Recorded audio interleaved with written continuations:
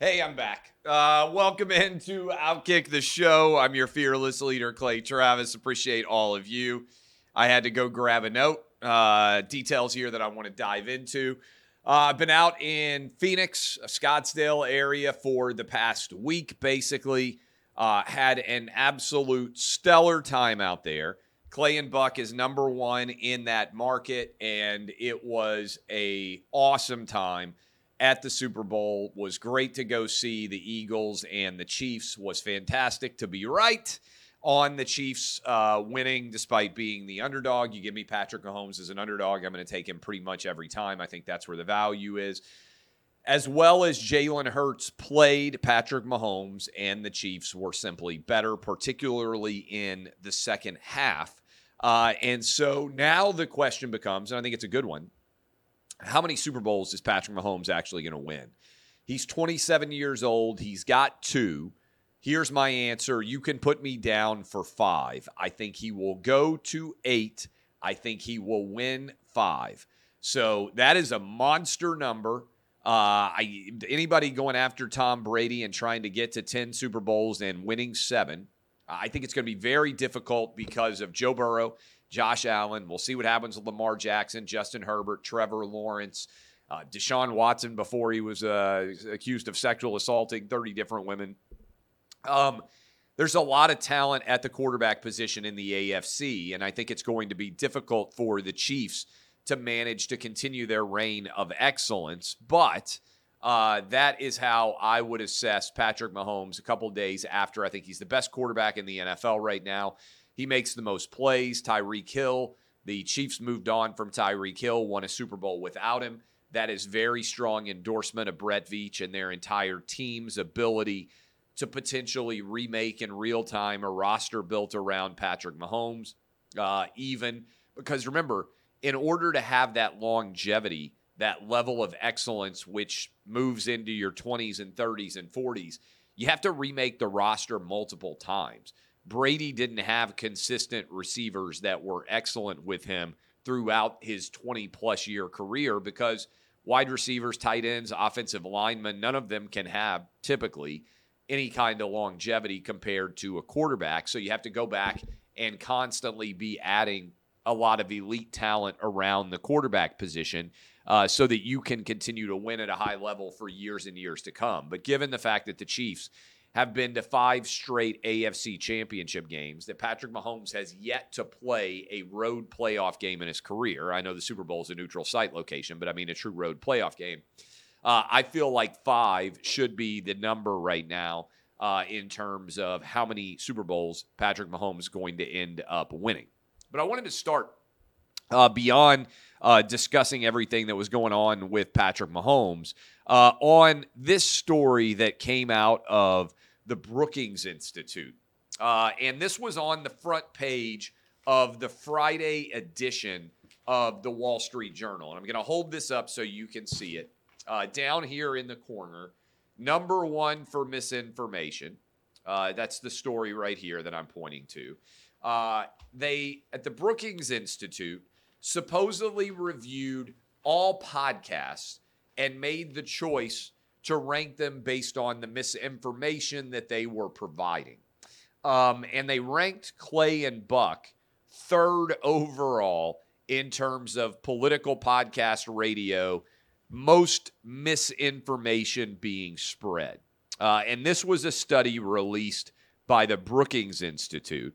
Again, it had us in 3rd place. And here's what they said about their methodology. Researchers at Brookings downloaded and transcribed 36,603 podcast episodes from 79 political talk shows that had been released before January 22nd of 2022. This was a long time ago. Over a year ago, they were looking at what was said on these shows. When researchers compared the show's transcripts against a list of keywords and common falsehoods identified by fact checkers, they found that we were in 3rd place overall. They said that 15.4% of our episodes, as well as combined with the Rush Limbaugh show, that we had unsubstantiated or false claims. So when I saw this story come out on Friday, I told our staff, I said, hey, let's reach out to the Brookings Institute. Let's allow this study author or any other person employed at the Brookings Institute to come on our program and explain to our audience what misinformation we have been spreading. And we said you can come on Monday, Tuesday, Wednesday, Thursday, Friday, wide open. Any day, you pick a time. We're on for 3 hours every day. And we're giving you a runway of the entire week to come on. They said they didn't have the time to come on. Said they couldn't do it. And so then we've also reached out, so you know, to the New York Times author of this story. And we'll see whether or not he'll come on the show. My guess is that he will not. And the reason why I think this is significant is this is how the sausage is made in a censorious media cancel culture. Look, what happens with the Brookings Institute is they're paid effectively by super rich people to go out and do the work that the super rich people are not willing to do themselves. Then they launder that information through the New York Times in an effort to restrict what people like me are allowed to say because people can't find our content because the algorithms get adjusted because they've all presumed and accepted that we are spreading misinformation. And this is important. I'm reading a couple of paragraphs because this is ultimately what's at play here. The findings underscore the vital role Apple, Google, and a constellation of podcast apps play in connecting disinformation peddlers. Evidently, I am a disinformation peddler to their audiences. Researchers sourced shows from Apple Podcast lists. Big tech companies, and this is the crux of this is the reason this entire article was written. This is the entire reason that Brookings got into this in the first place. Big tech companies have taken a largely hands-off approach to podcast content and avoided the kind of scrutiny that's dogged social networks for years. The companies say they have little responsibility for podcast content because they're effectively search engines connecting listeners to shows but never hosting content. The companies have policies that ban hateful language or content that might incite violence. But researchers said those policies were, and I'm reading directly from the New York Times article, vague and poorly enforced, allowing false content to spread. They then reached out to Apple and Google saying, hey, the Brookings Institute said that there is misinformation on these shows. Why are you allowing them to be carried on your podcast networks? Ivy Choi said the company did not recommend shows through its algorithm, this is Google, if they contain, quote, harmful misinformation. A spokesman for Apple declined to comment. Okay, this is how the sausage is made. This is frankly how the fake news takes root. So we offered the Brookings Institute an opportunity to come on our show and actually lay out what misinformation we are sharing on our show. Because the first big issue here is, what is misinformation? How do you define it? What is the difference between a fact and an opinion? How can you even label an opinion, which by its very nature is that an opinion, as true or false? My opinion is that Patrick Mahomes is going to win 5 Super Bowls. In 20 years, if he only wins 4, that opinion may well end up being wrong, but it's not a misinformation. It's not disinformation. Something is either true or false if it is a fact. Otherwise, it's an opinion. So I want to know, what is the disinformation? What is the misinformation? Brookings Institute won't tell us. New York Times won't tell us.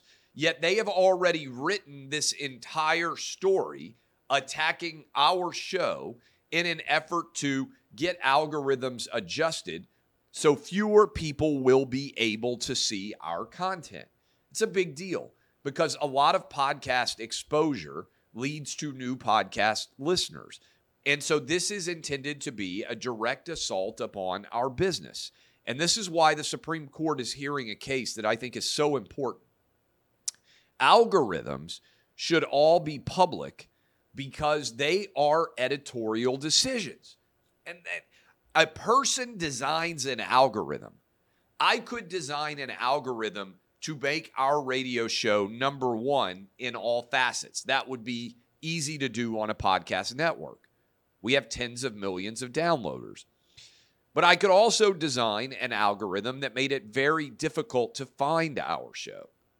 What is going on here when big companies say, oh, that's not us, that's the algorithm? They're trying to pass the buck on the fact that they design, implement, and choose which algorithms to feature, which to me is a direct editorial decision. There should be consequences for how these algorithms are designed. And frankly, I believe all of the algorithms should be publicly available data so everyone can see the criteria upon which they are basing these decisions. That's my opinion.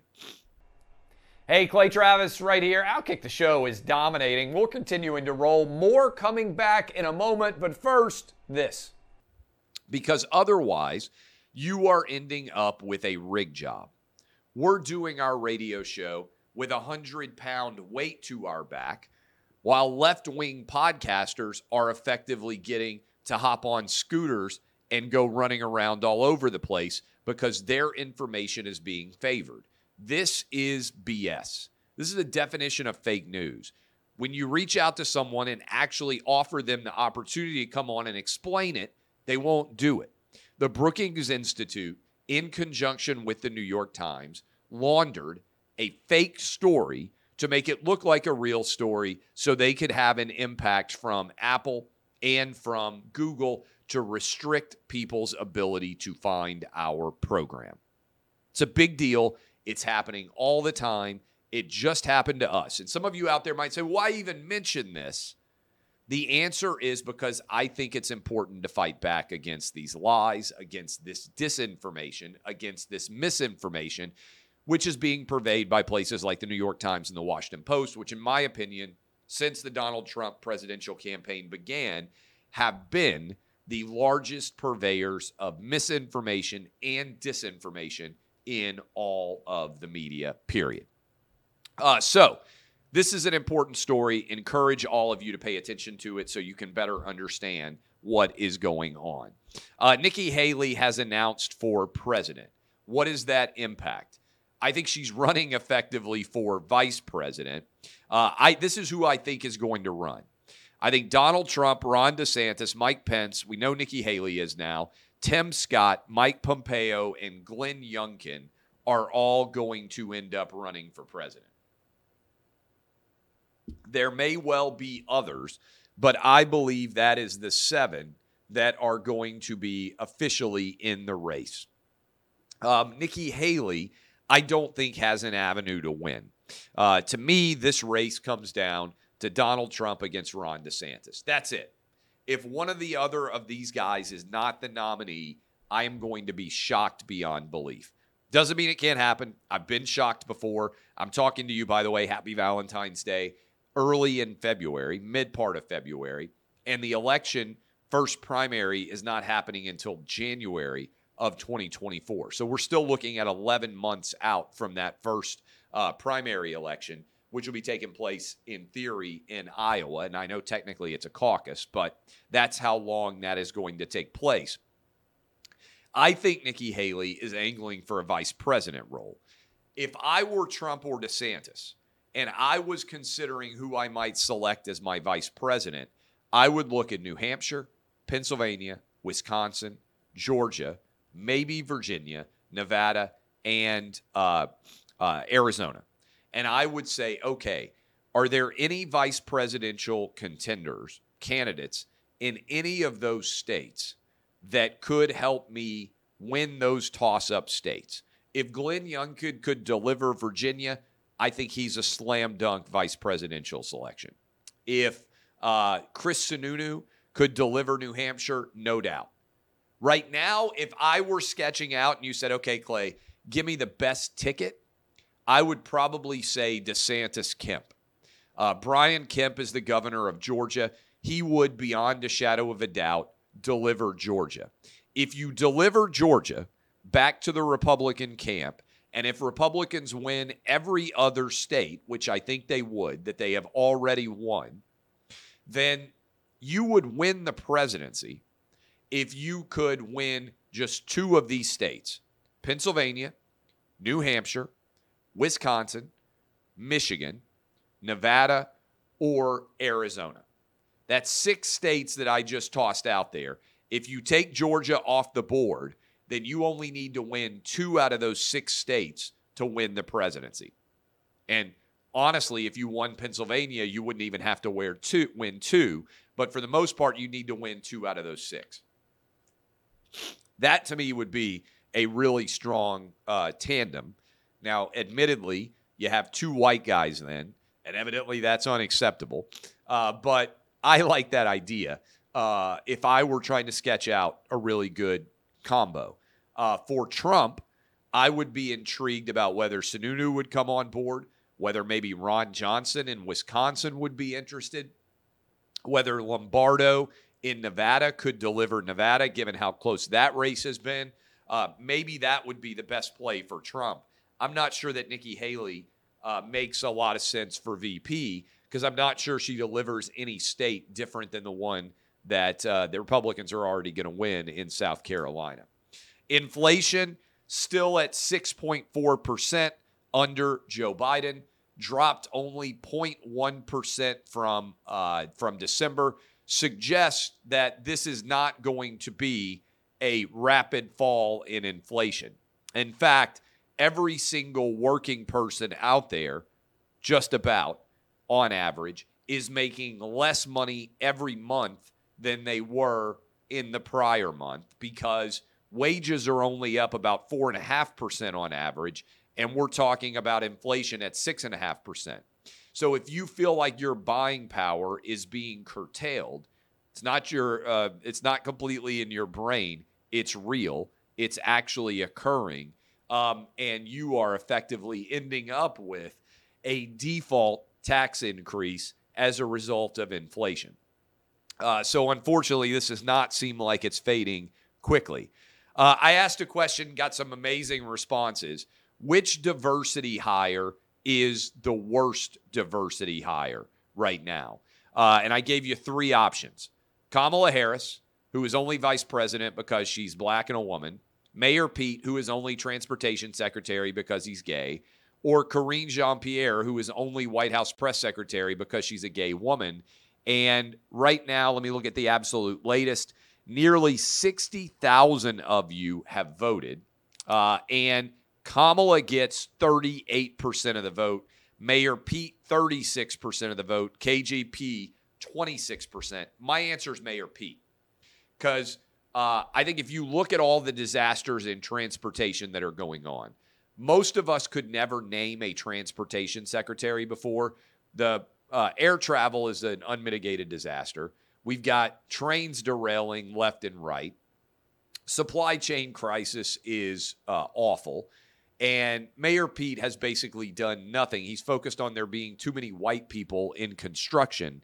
All of this is laughably absurd. But I think Mayor Pete, unfortunately, is the worst of all. We continue to shoot down objects while not knowing what those objects are. 3 of them have been shot down, one off the coast of Alaska, one in Canada, the other one on Lake Huron in Michigan. What's crazy is we actually missed the first time that we were trying to shoot this object, and the missile landed somewhere in Lake Huron, which what an unbelievable mess that is from the Biden administration to miss trying to shoot this thing down and end up with a missile in Lake Huron. So that is where we are, the latest there. finally, our good friends, the ladies on The View, were praising Patrick Mahomes for winning the Super Bowl because they said, finally, we have clear evidence that a black guy can win the Super Bowl. Evidently, they weren't watching a few years ago when Patrick Mahomes won, and they weren't watching before that when Russell Wilson won, and they must not have any idea that all the way back in 1988, Doug Williams won a Super Bowl as well.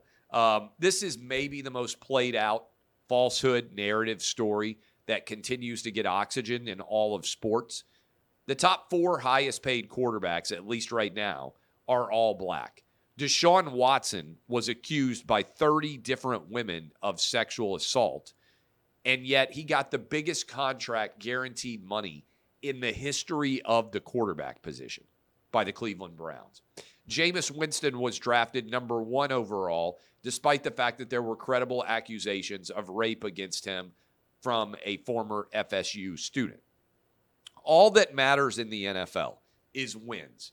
Al Davis was right when he said, just win, baby. That's all that matters. The NFL, if you want to criticize the league, is actually quite clearly biased in favor of talent. Ray Lewis may have killed 2 people, and he has a statue outside the stadium in Baltimore. Deshaun Watson was accused of sexually assaulting 30 different women, and he has the largest contract in the history of the NFL. That didn't happen because or in spite of both men being black. It happened because both men make it more likely that their team would win. And so as a result, their overall standard for behavior is much more lenient. So long, I've said this for a long time, but I think it's important. So long as your talent surpasses your problems, you will always be employed in the NFL in particular, which is why I said remains true. Ray Rice would have kept playing as a running back in the NFL if he had hit his fiance on video as he did and been a really still stellar running back. The reality is Ray Lewis stayed in the league and Ray Rice was out of the league because Ray Lewis was harder to replace. Deshaun Watson is in the league despite having been accused of sexual assault by 30 different women because his talent is rare, not because of any other reason. So this idea that black quarterbacks are being discriminated against is just flat out a lie, yet it continues to have a lot of social currency as evidenced by the idiot women on The View and their commentary associated with it. All right. I love all of you. DBAP unless you need to SBAP. I got to go hop on and write more on my book. I appreciate all of you for hanging out with me. This has been Outkick the Show. I'm happy to be back in Nashville and hope that all of you have fantastic Valentine's Days out there across the entire country. Thank you, guys.